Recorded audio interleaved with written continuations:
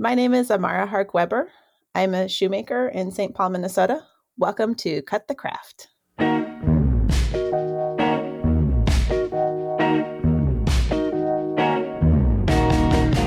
So, Amy, one thing that I haven't told you, I guess, is that I've been emailing Amara like constantly with moving questions. Are you serious? Constantly is too much a word. It's not constant. So you guys like already know each other. Oh, yeah. Also, something that's worth noting and exciting to say is that this is our 40th episode, or 40th goodness. Interview. Yeah. Congratulations, you guys. That's major. Yeah, and crazy. It's our last one of 2021. This will be our December one. Yeah. Yay. So this is a huge episode for us. No pressure. Well, I couldn't be more honored or excited to be invited, truly. Yeah, we're super excited to have you. I've been like giddy all morning. I was so excited. Well, we ready to just get into it? Let's get into it. It's all on the record now? It's all on the record. Well, welcome to Cut the Craft, everyone. I'm Brian. And I'm Amy. And we are here with Amara Hark Weber, a shoemaker working out of St. Paul, Minnesota. Amara, welcome to the show. Thank you. It's so nice to be here. Yay. First, I have to ask, are you wearing really cool shoes right now? No pressure. I'm definitely wearing my own shoes. I don't know how cool they are. They look a little beat up, honestly. Well loved. They're well loved. Yes. Yeah. That was going to be one of my questions because we, in a couple episodes back, we were talking with a woodworker, and he was saying like, "Oh, I don't want to be the shoemaker who has no shoes," because he was talking about really trying to make a decent living doing it. Sure. Mm-hmm. And so I was so excited that we have a shoemaker who's on the show because now we can ask that the age-old question. I have a lot of shoes. I really do. But my daughter doesn't have that many. Yeah. Oh. That's awesome. Oh, it's so funny. So her feet grow so fast. Yeah. Oh man. Yeah. Let's get real. Yeah. Yeah. I used to joke that like if I had kids, I would like have their clothes when they're really small just being like a big sack, like a potato sack or something. Sure. Because maybe that makes me a terrible mother. Maybe you can delete that, Brian. Well, I mean, if it was insulated with something, that could be pretty nice. Baby clothes are actually like a big sack. Yeah. There actually is big sacks, but they're soft. Right. Maybe right. Maybe more like a flour sack. No, just nice. Like a big. Yeah, it's soft. Oh, like a nightgown. That's what they used to give them. Yeah, it's very similar. Yeah. Yeah. Okay. I feel better now. Yeah, I don't think you need to feel bad. Yeah, save your guilt for something better than that. Okay. All right. Let's get back on track here. So for someone who's unfamiliar with what you make, can you tell us what that is, and then maybe how you fit into shoemaking in general? Sure. I make custom shoes for individual clients. So I meet with clients one at a time in my workshop, measure their feet, do the whole process of building the last and the shoes, and then give them their shoes. And as for how I fit into shoemaking generally, I don't know totally how to answer that question because there's not tons of shoemakers and they're all a little bit misfits. And so I don't know, like shoemaking is really tied to region and weather and the aesthetics and the abilities of the shoemaker. And so it's very, very different in, no matter who you're looking at. Yeah. So I don't know totally how I fit in. I mean, I'm a shoemaker, so I must fit in somewhere, but I can't say that there's I have my little niche or anything like that. Well, that's interesting. So I feel like almost anytime you talk to a craftsperson, especially someone in like the traditional crafts, most people outside of that craft or maybe outside of the craft world are always like, oh, that's like a lost art.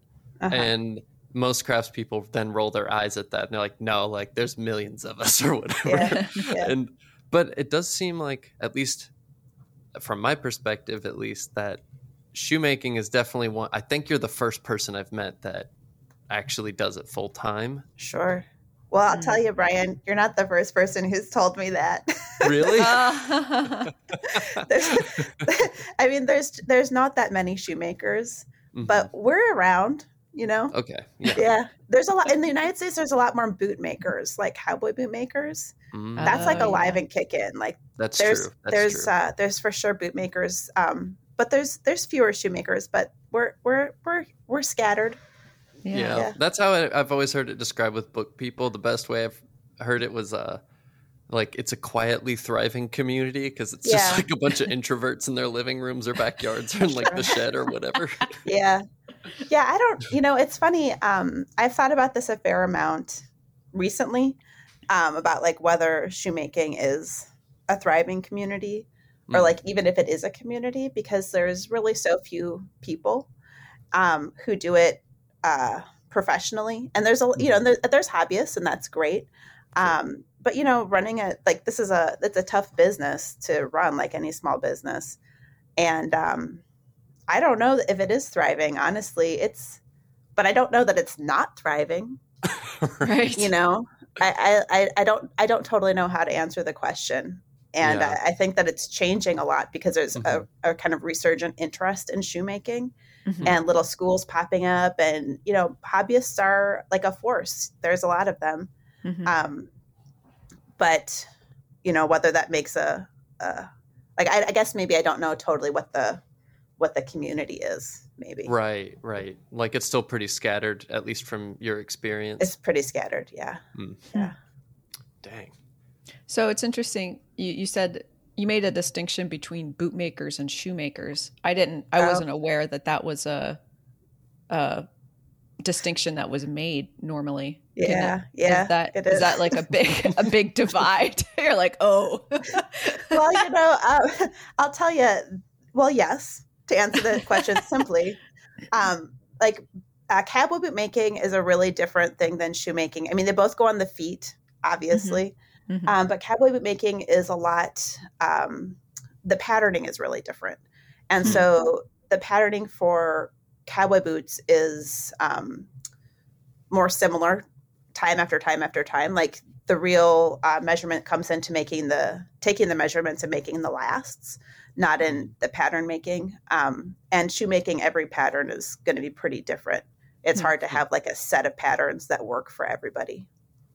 And when you're talking about the lasts, you're talking about those, like basically the solid mold that you're fitting the leather around as you're making the shoe. Is that correct? Yeah, that's correct. Yeah, it's like the positive space that creates the negative space inside the shoe.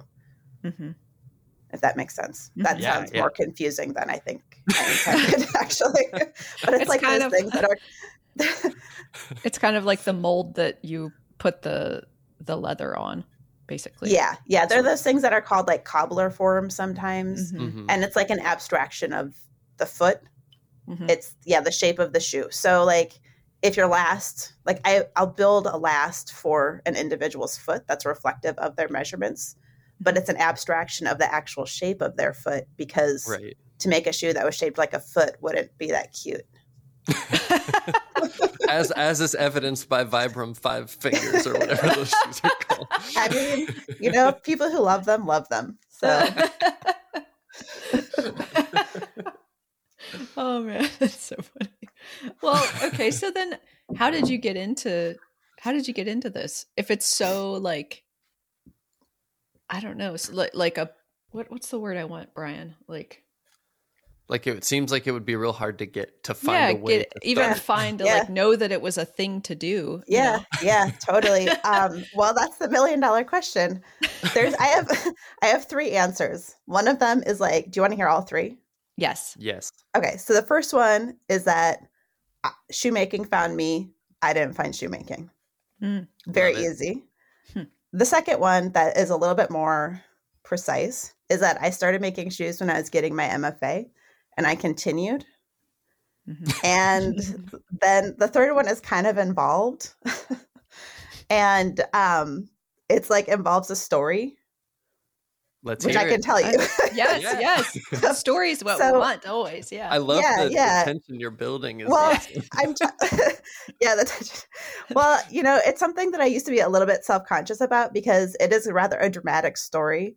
I mean, not to even build the tension even further, but it's something that, like, I don't know. It seems like, well, anyways, okay. So the deal was I was getting my MFA at the Art Institute in Chicago, and I was in their graphic design program, and it's a 3-year program, and I was getting ready for my thesis, like right before the first year of the program, or I'm sorry, right before the 3rd year of the program.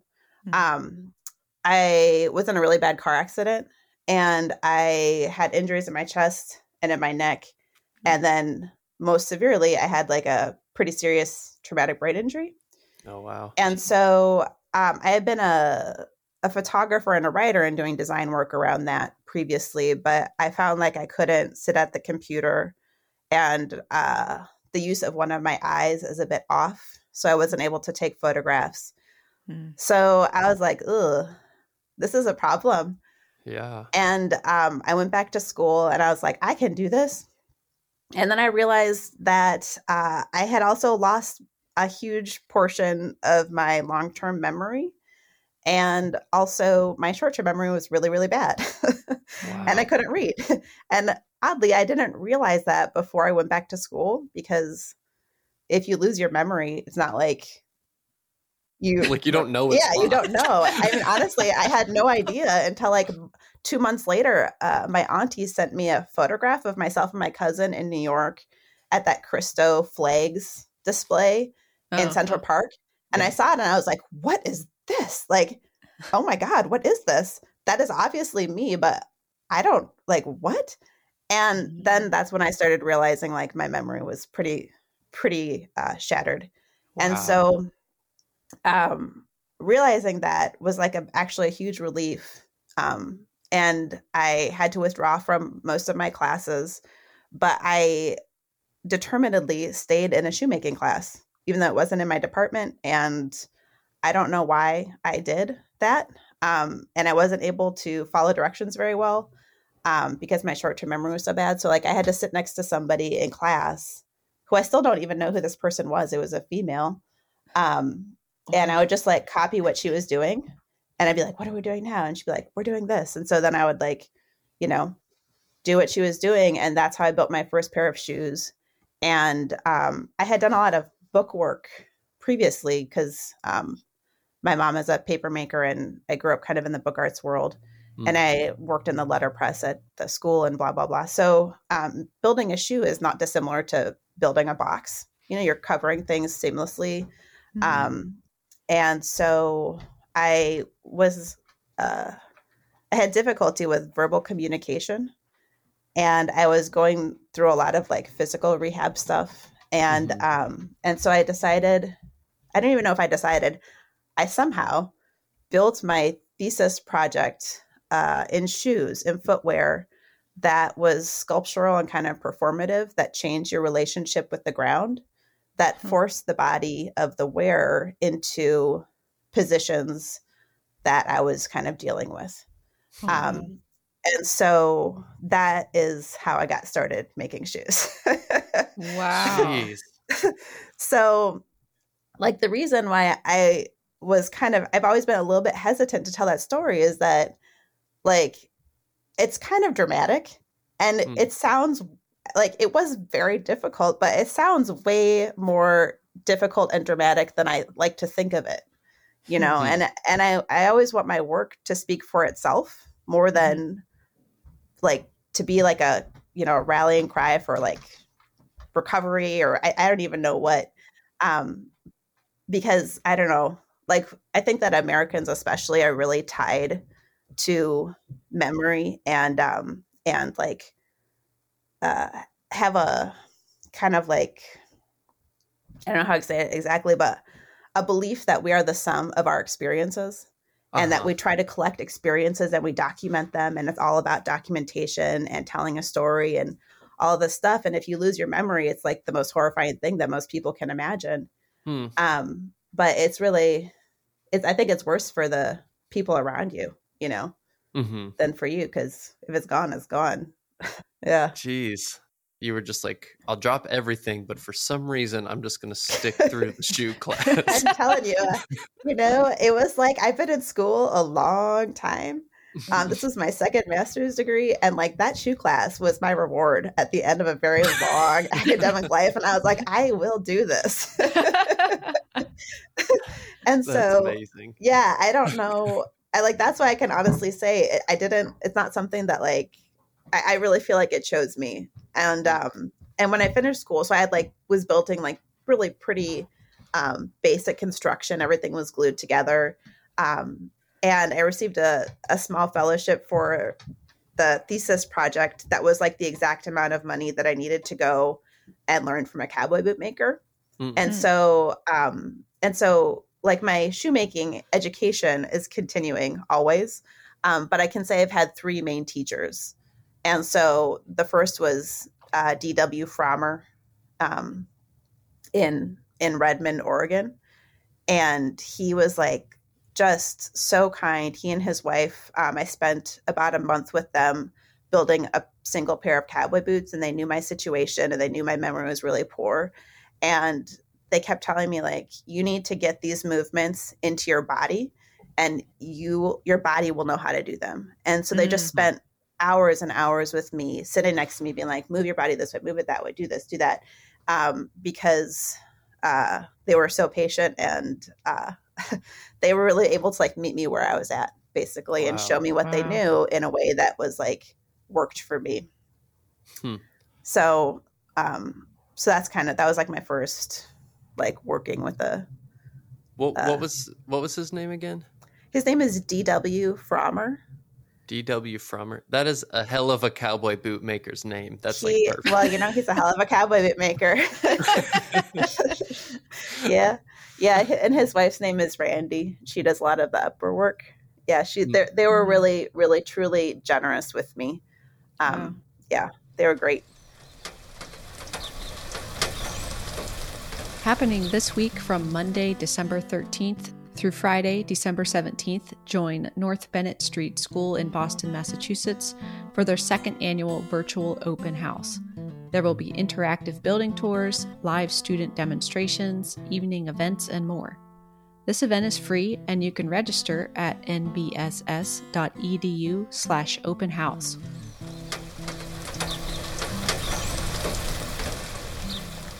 North House Folk School teaches traditional handcraft on the shores of Lake Superior and online. Learn everything from shoemaking to spoon carving and wool spinning to timber framing. Now taking registration for courses through April 2022. Learn more at northhouse.org.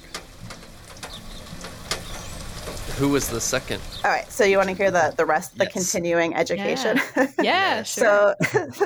So then I came back to St. Paul, and I was like, okay, I'm going to start. I'm going to see if I can be a shoemaker, a boot maker. I'll give it a year, and I'll see if I can do it. And I was still kind of sick with my head injury, and pretty sick. And I was like, just going to do it. And after about a year of making boots or so, I realized that if I was going to buy cowboy boots for the prices that I eventually wanted to charge, not what I was charging at the time, I probably wouldn't go to me, this skinny girl in St. Paul. I would want to go down to Texas or up north. There's a really great cowboy boot maker here in Minnesota named Buster. I would go to one of those folks. And so I decided to go to Sweden for a month and learn from a gentleman named Janne Melkerson in northern Sweden, who is like a shoemaker. He's just kind, generous, sweet, very exacting shoemaker. And from him, I learned some of the hand building and hand sewing techniques for menswear. And he also too let me use his last, which was really super helpful at the beginning, because you can't make something beautiful on an ugly form, and they're just it's hard to find good ones. So I came back home and I worked on the stuff that he had taught me for a while, and then I realized that I wanted to level up again. And I had a lot of questions about construction and about processes and materials that I just wasn't able to answer on my own. And so I went to a Hungarian gentleman who lived at the time in Savannah, Georgia, named Marcel Mershon. And I spent a month with him learning different construction techniques and like really looking hard at what other contemporary shoemakers are making, and some of the proportion and construction techniques that they're using, and talking about why they're using them and successfully or not. And he was just really super, again, generous and helpful in pushing me to progress as a maker. Mm-hmm. And so those three guys have been really, I mean, those are my three teachers. Mm-hmm. And I've stayed in touch with all of them, and I feel so lucky to both have learned from them and have continuing relationships with them, because there's just so few shoemakers, and there's really few like paths to model yourself on. So you're really like figuring things out as you go, and it's really important to have those older voices to help you answer questions as they arise. Mm-hmm. So do you teach as well? Yeah, I do. I do teach. Yeah, I do. Cool. Yes. I do take a couple of students every year. I mean, I budget a certain amount of time every year for teaching, I should say. Oh. And that time is usually filled up either by going to a school to teach, or by students coming in and learning from me in my workshop. Oh, wow. That's awesome. I also think it's really beautiful how every teacher sort of gave you a technical boost in your abilities, but then also like some kind of like personal transformative kind of lesson as well. Oh yeah, for sure. And very, very different. Oh my goodness. Like truly, they're like Marcel, Janne, and DW are all very, very, very different in terms of their personalities. Mm. But they were all very generous, and each one of them, I mean, I just learned a great deal from each one of them. Truly. Mm-hmm. Yeah. Lessons I think about daily. Yeah. So how do you feel about like longevity and utility and craft work? How does that fit into what you're making? The longevity of the work or of the craftsman? Yeah. Well, both actually. That's a good. Or one through the other. One through the other. Yeah. Yeah. Well, I'll start by talking about the work, because everyone always wants to know, like, how long will my shoes last? That's like a really common question. And, they'll usually last longer than you might want them to. Like, they last. Like, we live in a world of fast fashion, and like these shoes are built to be repaired, like full stop. You could take the whole thing apart and put a new everything on there. And, repair shops love them. Yeah, they're easy to repair. Mm-hmm. So longevity of the work itself, is there. That said, as soon as the shoe is worn, it's worn from the first time it bears weight. So it's really different than other hand-built items that might have a longer life. I mean, I spend a long time finishing the sole of a shoe, and in 2 seconds, someone steps on it, and that's broken. Right. The sole is like, right. It's like the sole is broken. And so, there's just like, in terms of like the longevity of like who I am as a craftsman, like chances are I'm not going to be remembered for my work being in museums or stuff, because shoes aren't usually included in that kind of thing. And it's not like items of apparel that, might last longer. They really bear the mark of the wearer, the visceral mark of the wearer, in kind of a very poetic way in many ways. And then in terms of like the longevity of like myself, it's a physical job. Totally. Like I would like to work a long time, but people's knuckles and shoulders give out. And so, there is a reality. This is pretty physical, and I have to think about that Actually, I don't have to. I do think about that very frequently. Like, is it worth trying to do one process or another, or is it worth, not using a machine if I can, because of the glory of the hand movement Right, or the right. longevity of myself as a maker. So, I usually choose to go with myself as longevity as a maker and not for the glory of, I totally use a sanding machine instead of a rasp for every single thing. I have a skiving machine that I use and that I love using. I skived by hand for years, but I have a machine now that helps. And like, I feel like that machine is giving me like 10 extra years of work. Wow. So yeah, I know from paring leather for book covers, I wish I had one of those. yeah, I mean, the struggle is real, man. Yeah. and Keep this knife sharp. skiving is when you're like kind of like thinning out the leather. Yeah. Is that correct? Yeah, exactly. Yeah. So like everywhere where there's a seam on a shoe, or like anywhere there's a seam, the leather is beveled. So it's, wherever there's an overlap of leather, it has to be beveled.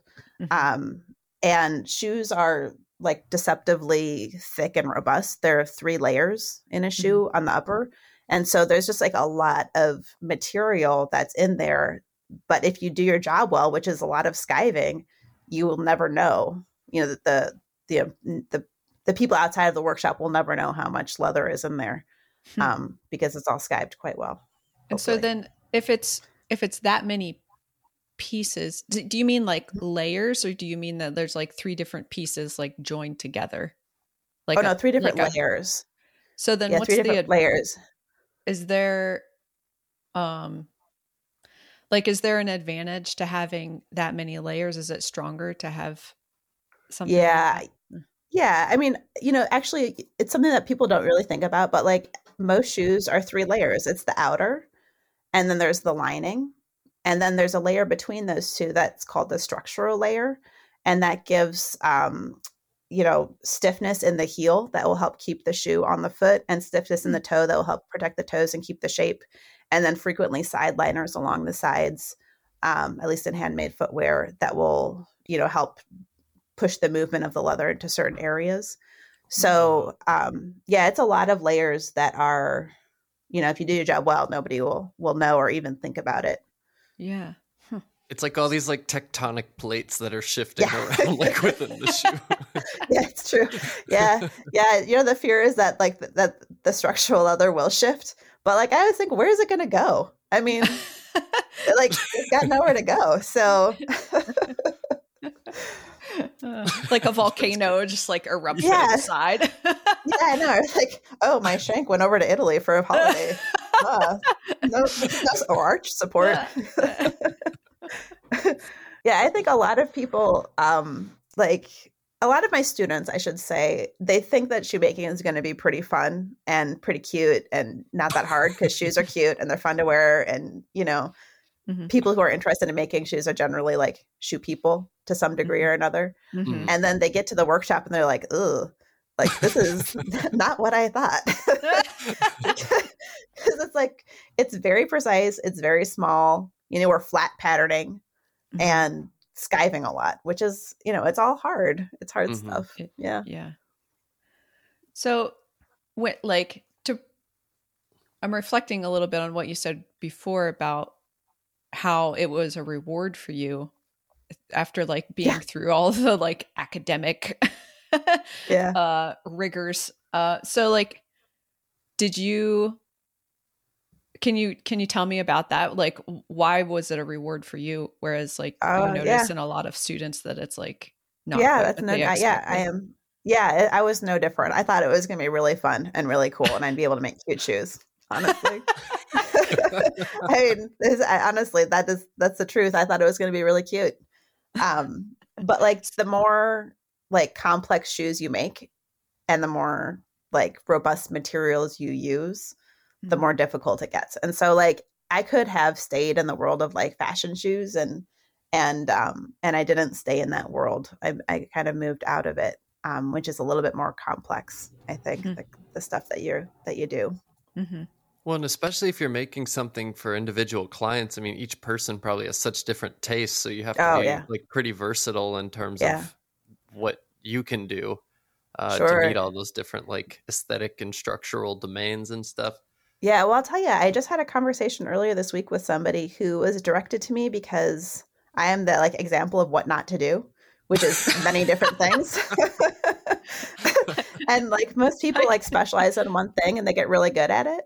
And I, for better and for worse, am not really like that. I do a lot of different things, and in some ways that is not the smartest way to do it, but that is the way that I do it. Yeah. That was directed to me because they were told that was not what not to do. Yeah, it's true. It's true. I was like, well, I mean, you know, what can I say? Well, so does that mean that like in terms of shoemaking or like your whole life? Like, no. I think that I try to live a very good life, but no, it was in terms of shoemaking. Yeah, I mean, this person was directed to me by a cowboy boot maker who's just a stellar cowboy boot maker and a really kind and generous person named Lee Miller. And he and I have talked a bit about this. When I was trying to do both cowboy boots and shoes, he was like, don't do the both. Like, you need to pick one and go for it. And so I ended up moving towards shoes. And then, you know, in the shoemaking community, people don't do all kinds of stuff. You know, most people are going to make a welted shoe or a high heel because there's like the way that you fit those is very different. The construction is totally different. And, you know, you want to do things well if you're doing them for people, you know? Yeah. And so it's like a fool's paradise to do all this different stuff, honestly, because you're always kind of like, well, it keeps you on your toes, I should say. Yeah. Never get too comfortable. There's nice guys, and then there's knife guys. Picture a Venn diagram. Nice guys hold the door open for others. Knife guys might do that too, but with a knife on them. Saw that once in Reno. Guy in a trench coat packing a knife on his belt. The door openness had a different vibe. Now you pick where things go in the diagram, and that's a tough example. So let's consider other ones.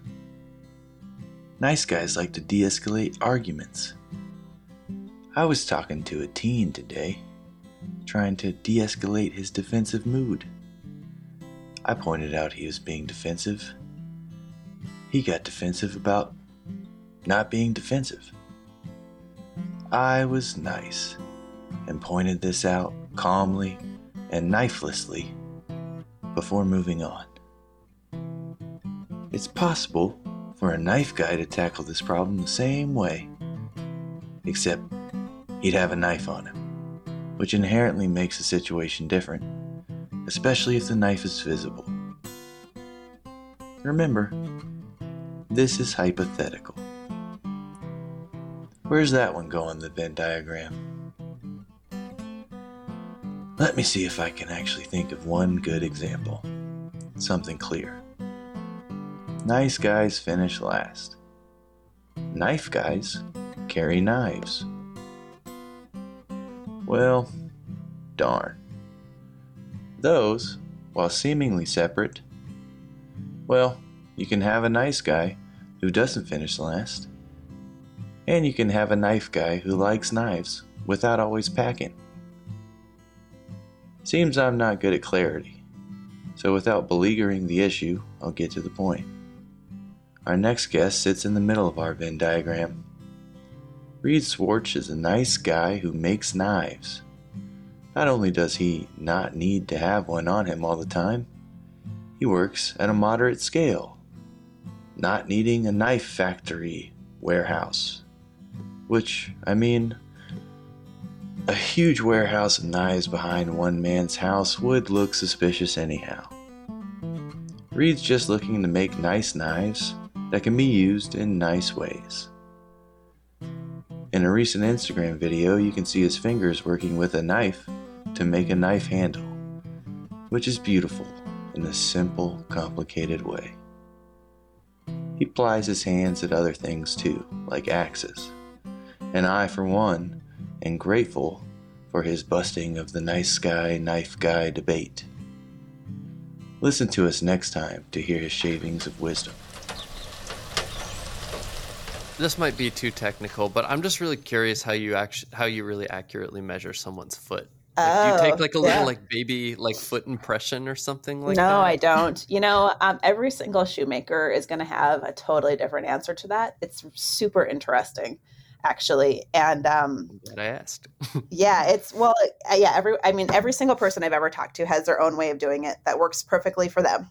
And the way that I do it is with a pencil and a manila folder and a little yellow tape measure. And I take I take 1, 2, 3, 4, 5, 6, 7, 8, 9, 10. I take about 10 different volume measurements, and then tracings of the outline of the foot, and then a stamp pad impression of the pressure of the foot, bearing full weight. Yeah. Wow. So you can like get an idea for like those like pressure points just through like how the ink is like squished or something, or whatever and it is then you're to using. like the shape of their foot with full weight, because your foot will be different if it's like up in the air or if you're just sitting down or if you have full weight on there. There's a huge difference in the volume. Huh. Okay, I'm going to ask you another question. That is a question that it's like I feel like for some reason with shoemaking, I'm falling into all the pitfalls for all of the like craft questions I hate getting asked. No, you can't ask me. Like, just say it. Yeah, it's fine. So, do you know how many shoes you've made? No, I have actually no idea. But I'll tell you, I have all of the lasts that I've built shoes on. They're hanging on my ceiling. Whoa. And wow. It looks like a lot, but I don't know how many it is. So theoretically so that's actually like an accurate record of how many you've made. Yeah, some people write like their name and the number of the shoe inside, but I don't do that. I always forget to sign it. Well, like 80% of the time I'll forget to sign it entirely. So do each one of those is you like representative of a single pair of shoes, a single foot. A single foot. So there's 2 per client that you've dealt with. Mm-hmm. And you have all of them? Yeah. Whoa. Okay. Yeah. Do you have returning customers then? Like, who come back? Yeah, I do. Yeah. Yeah. It's funny. Like, I've thought about this a lot too, like in the past couple of years, because I feel like I've gotten a lot better as a maker, or I feel more confident. Whether or not I've gotten better, I don't know. But when I first started, I did not have very many returning clients, and I know that I have made mistakes. And I've reached out to some of those people and been like, hey, can I rebuild your shoes? Or like, I know that this is an issue. And the answer is always like, no, it's fine. It's fine. But now probably like 80% of my clients are returning clients. Cool. And so that just tells me that, things are a little bit better than they were. And I also like, it just fills my heart with like, I don't know what it fills my heart with, but something that's not terribly good, that I have, a couple of years of clients that I wish that I could redo stuff. But, I feel like I have always priced fairly according to my, to where I was in my making journey. Mm-hmm. And so, like the prices were reflective of, and I'm totally upfront, like, okay, I'm learning with every pair. And if there's a problem, I want to stand by my work and I want to fix it. But I can't do that unless people let me know. So, yeah, like there's only so much you can do. Yeah. Yeah, totally. Well, especially if you're not like, I guess there's a case to be made there for like apprenticeship then, like several years of apprenticeship, but which is probably good and bad, but like, yeah, totally is good, but it doesn't really exist. Yeah. You're right. Yeah. Like it doesn't exist. So you have to kind of do your best. And that's just the way it is. I think for a lot of craftspeople, that's how it is. Mm-hmm. And no, for me, it definitely is. Yeah, no, I think that the main thing is to be upfront with the folks that you're dealing with and to price yourself fairly according to, the scale of who is making and their experience and your experience and stuff. Yeah. Yeah. a slightly different topic, but I've been really wanting to hear more about this as we were kind of looking up things to ask you. One thing I saw that kept coming up again and again had to do with the Rare Craft Award that you got through the sure. American Craft Council. Huh. Could you tell us a little bit about that and sort of what that did for you, I guess, as a craft that's person? a good question. And actually, nobody has ever asked me about it, which is funny that it would come up. The Rare Craft Fellowship through the Craft Council was a nomination-based award. So I was nominated by someone at the Craft Council. And then there was a jury of folks who went through the nominees and then the finalists. And I was chosen as the recipient of the 2017 award. And I think that it may have been the last year that award was given out. I'm not totally sure about that, but I believe that was the case. And so what the award was a trip to the Balvenie Distillery in Scotland, which was pretty fun.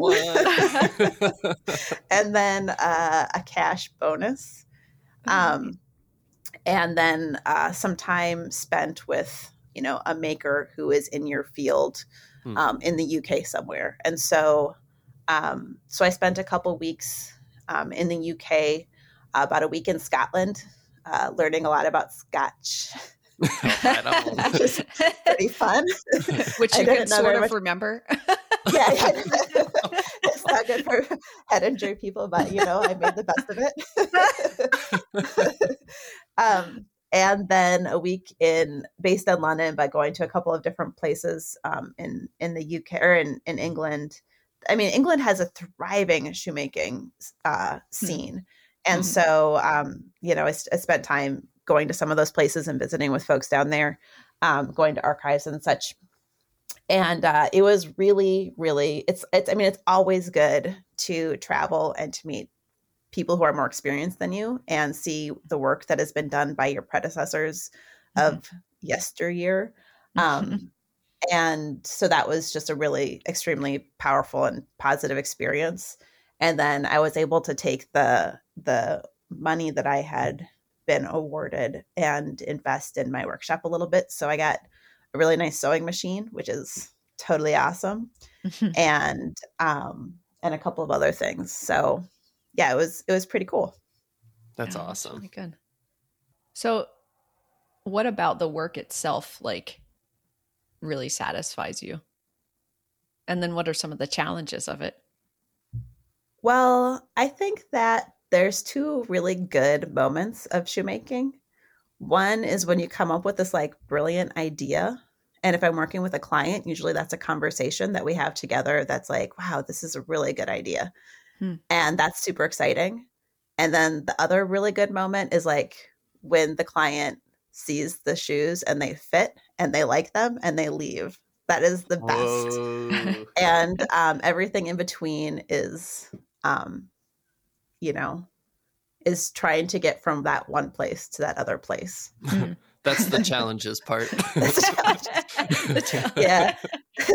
I mean, it's pretty scary because what people envision in their minds is not always what you're envisioning in your mind. And sometimes what I'm trying to communicate with people in terms of ideas of design is, some people have so everybody sees things differently in their head. And a fit means something totally different to every person. And so it's pretty freaky before people come and pick up their shoes, because I'm just really hoping that this is indeed what they had anticipated and that it does indeed fit them in the way that they like. Wow.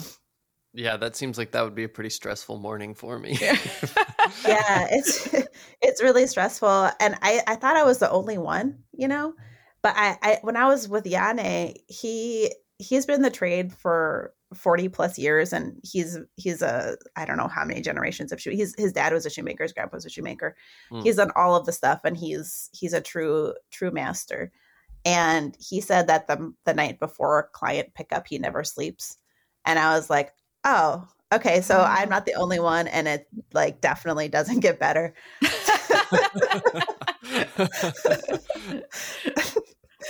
But there's no better feeling in the world than those shoes walking out the door, because you spent all this time on these minute processes that you hope are going to add up to this thing, and when it's done, I probably have like 12 hours with the work completed, and then it's gone, and it looks so beautiful once they go on the foot. Like the animation of the shoes on the body that they're made for is just it's a completely different object, and there's no better feeling I've ever have experienced or can imagine. Yeah. Do most of the clients like wear them out the door, or do they? Yeah. Is it ever a bummer when they like put them back in the box and walk it? They're like, "Thanks, bye." Yeah, no. Well, some do. Most people wear them out, and I always ask if people want shoe bags or boxes, and most people don't. Which I know that some shoemakers offer, wooden boxes and bags and all this kind of stuff. But yeah, a lot of people will wear them out. And it's funny, like the process, like ideally it's very similar when it works well, is that the shoes go on kind of hard. They go on very differently than a manufactured shoe, which is made for a lot of different sizes. So usually there's a little bit of this moment of where the person's like, ugh, like, is my foot gonna go in here? Like, this is bad. and then their foot goes in, and it makes this sound like, and I never want to say that before the person puts the shoe on. But if I hear the air exiting, that tells me that that's a snug fit, and that's that's good. And so then they like draw internally, and they just are like feeling their body, which is this like really interesting thing. And they're usually sitting, and they stand up and they like walk around, and suddenly they're like back in the space with you. And it's this really interesting thing that's really cool to watch, and very satisfying when it's good. Yeah. Yeah. Yeah, because it's not like you can try the shoes on as you're making them to see like how it's turning out or anything. No. I mean, I build a fit model, but that gives you so much information. Yeah. I like that it's almost, that little exhale. It's like it's taking its first breath. Yeah. And hopefully it's not going to be followed by crying. I love shoes. Like, I love taking care of my shoes. It's like a huge thing for me. So totally. Is there anything that people can do to like avoid with their shoes? Like maybe if they have like a nice pair of leather shoes and they really like them, like, just keep them, keep that leather happy. So, I mean, leather is skin. If it's getting dried out or getting kind of like the surface looks really abrased, put some conditioner on it and put a little bit of cream polish, and it's going to go very far. It always kind of breaks my heart a little bit when you see their shoes, and they're just like decimated, and it would just be like a 5-minute like spot treatment for the shoe, and it's going to be a lot happier. Yeah, I know. I have the same. A little bit of cream and a little bit of polish goes a long way. I've spent a lot of time like keeping my shoes nice, and there was a pair of shoes I had from middle school that I got rid of eventually because they were just like they stayed nice for too long. I was like, I can't wear everyone's gonna know that these are from like middle school. And like I'm still wearing them. I can't keep wearing them. So I think I gave them to Goodwill or something. But that's good. They still fit you. It's kind of funny. Yeah. I kind of stopped growing in like 7th grade. Oh man, lucky. Yeah. Poquoson Arts School of Fine Craft near the Outer Banks of North Carolina is excited to announce that registration for the 2022 in-person workshops is open. Join them in their newly renovated studios for classes led by world-class instructors in metalsmithing, woodworking, ceramics, and mixed media. Or you can join Poquoson Arts from home by signing up for an interactive online workshop in a variety of media. Scholarships and assistantships are available. To learn about these opportunities and more, visit pocosinarts.org, and that's POCOSINARTS.org. The John C. Campbell Folk School in Brasstown, North Carolina offers week-long and weekend classes in over 46 subject offerings, including basketry, woodworking, blacksmithing, weaving, music, dance, cooking, and more. Learn more and browse their 2022 January through June class catalog on their website, folkschool.org.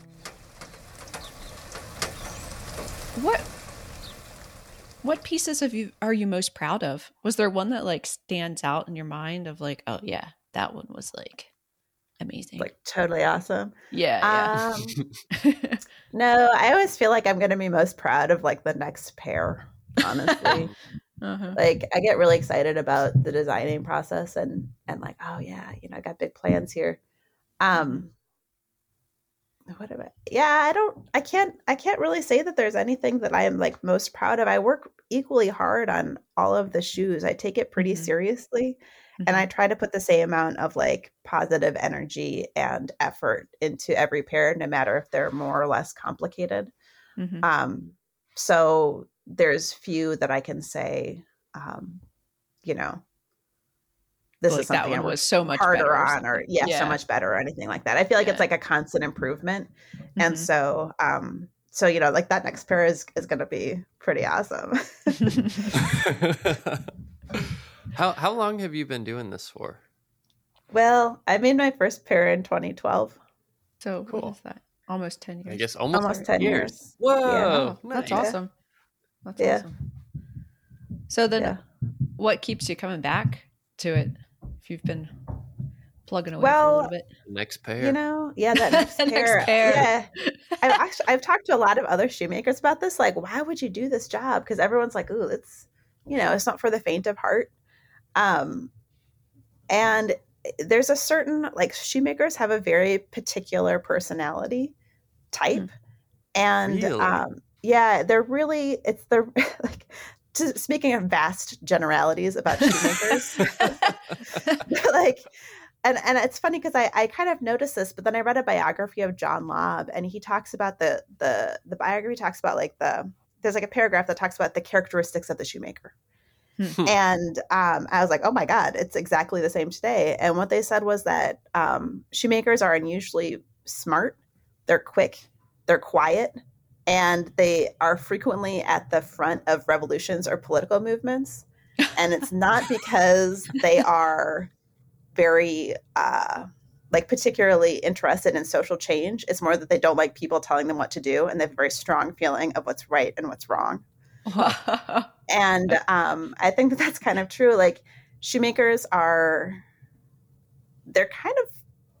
a little goofy. I mean, we spend a lot of time alone, like working really hard on stuff that nobody ever sees, much less knows about. And like, so, shoemakers are staring at their souls. Oh yeah. Oh man. That's funny. Yeah. Anyways, I don't remember exactly where I was going, but they're a particular bunch.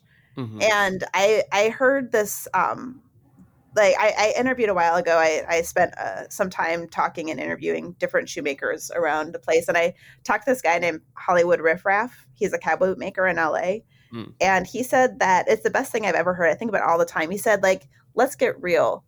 The boat of shoemaking is going down. Like, there's just, it's going down fast.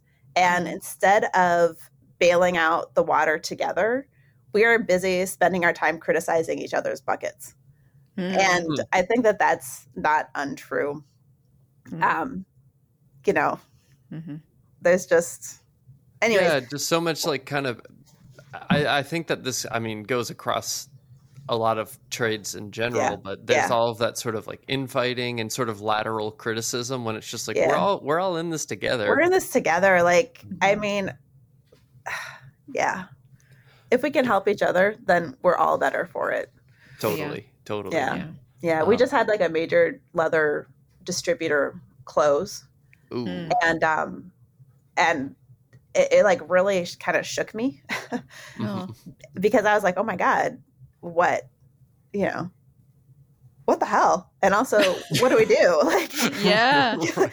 oh my God. And so it really drove home the point, like, we have to be kind of generous with information and materials and all that stuff because, Mhm. you know, there's ever fewer, it seems. And all it takes is like one generation of it not getting passed along for everyone else to lose out in the future. Yeah. Right. Yeah. If nobody does it, then nobody does it. Yeah. Yeah. Jeez. Well, is there any kind of like shoemaking guild or something? I mean, even Yeah. bookbinders have like a million tiny organizations that Yeah. overlap a lot less than they probably should. But Yeah, there's two. One is called the HCC, and that's an older organization in the United States. They meet annually on St. Crispin's Day, who's the patron saint of shoemakers. of course they do. Yes, it's utterly delightful going to these meetings for me. I can't say how much I love the HCC, and they have an online website that is just like that has just tons of information, tons and tons and tons. Cool. And then there's like a Facebook group that has a lot of followers, or like, I don't know, participants. I don't know how you would say that. And it's run by Marcel, and he has a guild also that meets, I think it's biannually. So yeah, there's two kind of associations or groups with the goal of sharing information and helping Cool. each other out. Yeah. Nice. So what inspires you outside of shoemaking? And Yeah. What do you spend those long hours thinking about? Yeah. I read a lot of books, and I listen to a lot of books. And Mhm. so, you know, that, like, I'm interested, like, you know, if you don't read, what do you have? Like, I'm really interested in the world, and Yeah. I lost it for a while. And so relearning things is really important. And, Mhm. you know, working alone, it helps me feel connected with what's happening in the outside of these four walls. Mhm. So yeah, I read a lot, and I play with my daughter, which is pretty fun. Oh, that's good. I don't know if that's inspiring. It's more distracting, but also pretty good. It's important. Well, It's important. you know, and I was going to ask something maybe a little bit more, I guess, not technical, but kind of nitty gritty, I guess, about your Yeah, sure. like setup. Mhm. Because I mean, you teach, you make shoes, you Yeah. have a family, you also read now. And I mean, yeah, kind of how do you balance that, or how is it sort I of don't know. set up, if there's a way of asking that, if it is? Yeah, you know, it's really it's challenging. I'm not gonna lie. There's never enough time, and what doesn't get done is housework usually. I'm pretty strict about keeping work hours. Like, not pretty, I'm very strict about keeping work hours. I get here at 8:30 and I leave at 5, and I work during the day. Mm-hmm. And when I'm not at work, then I'm not at work. And I can say, like, both Yane and Marcel have families, and Marcel has small kids.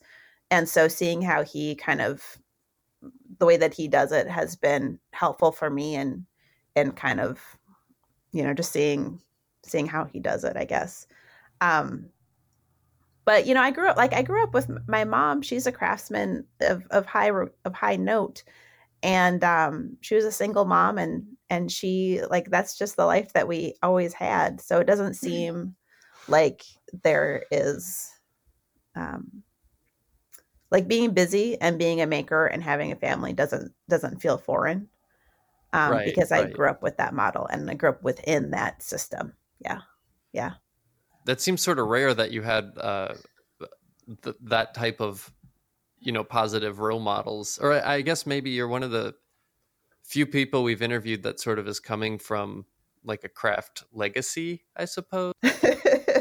Yeah, if you ask like little Amara about that, she would be horrified. I was not into it as a kid.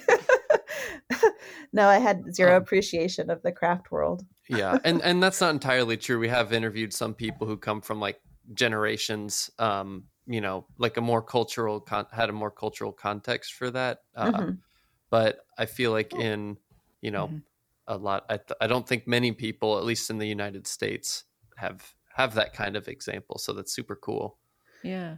We always have decisions about priorities, and the priority for me is my work and having a little girl and a family, and so the decisions come from that.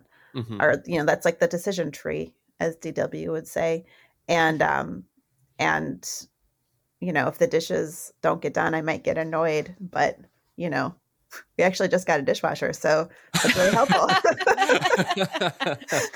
That's awesome. So I guess this brings us to Amara. If someone wants to see more of your work, where can they find you? Well, of course, there's the internet.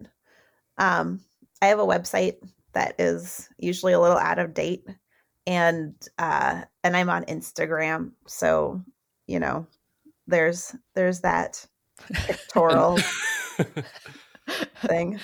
I love that you answered it like that. You're like, there's that. That's how I feel about it too. Yeah.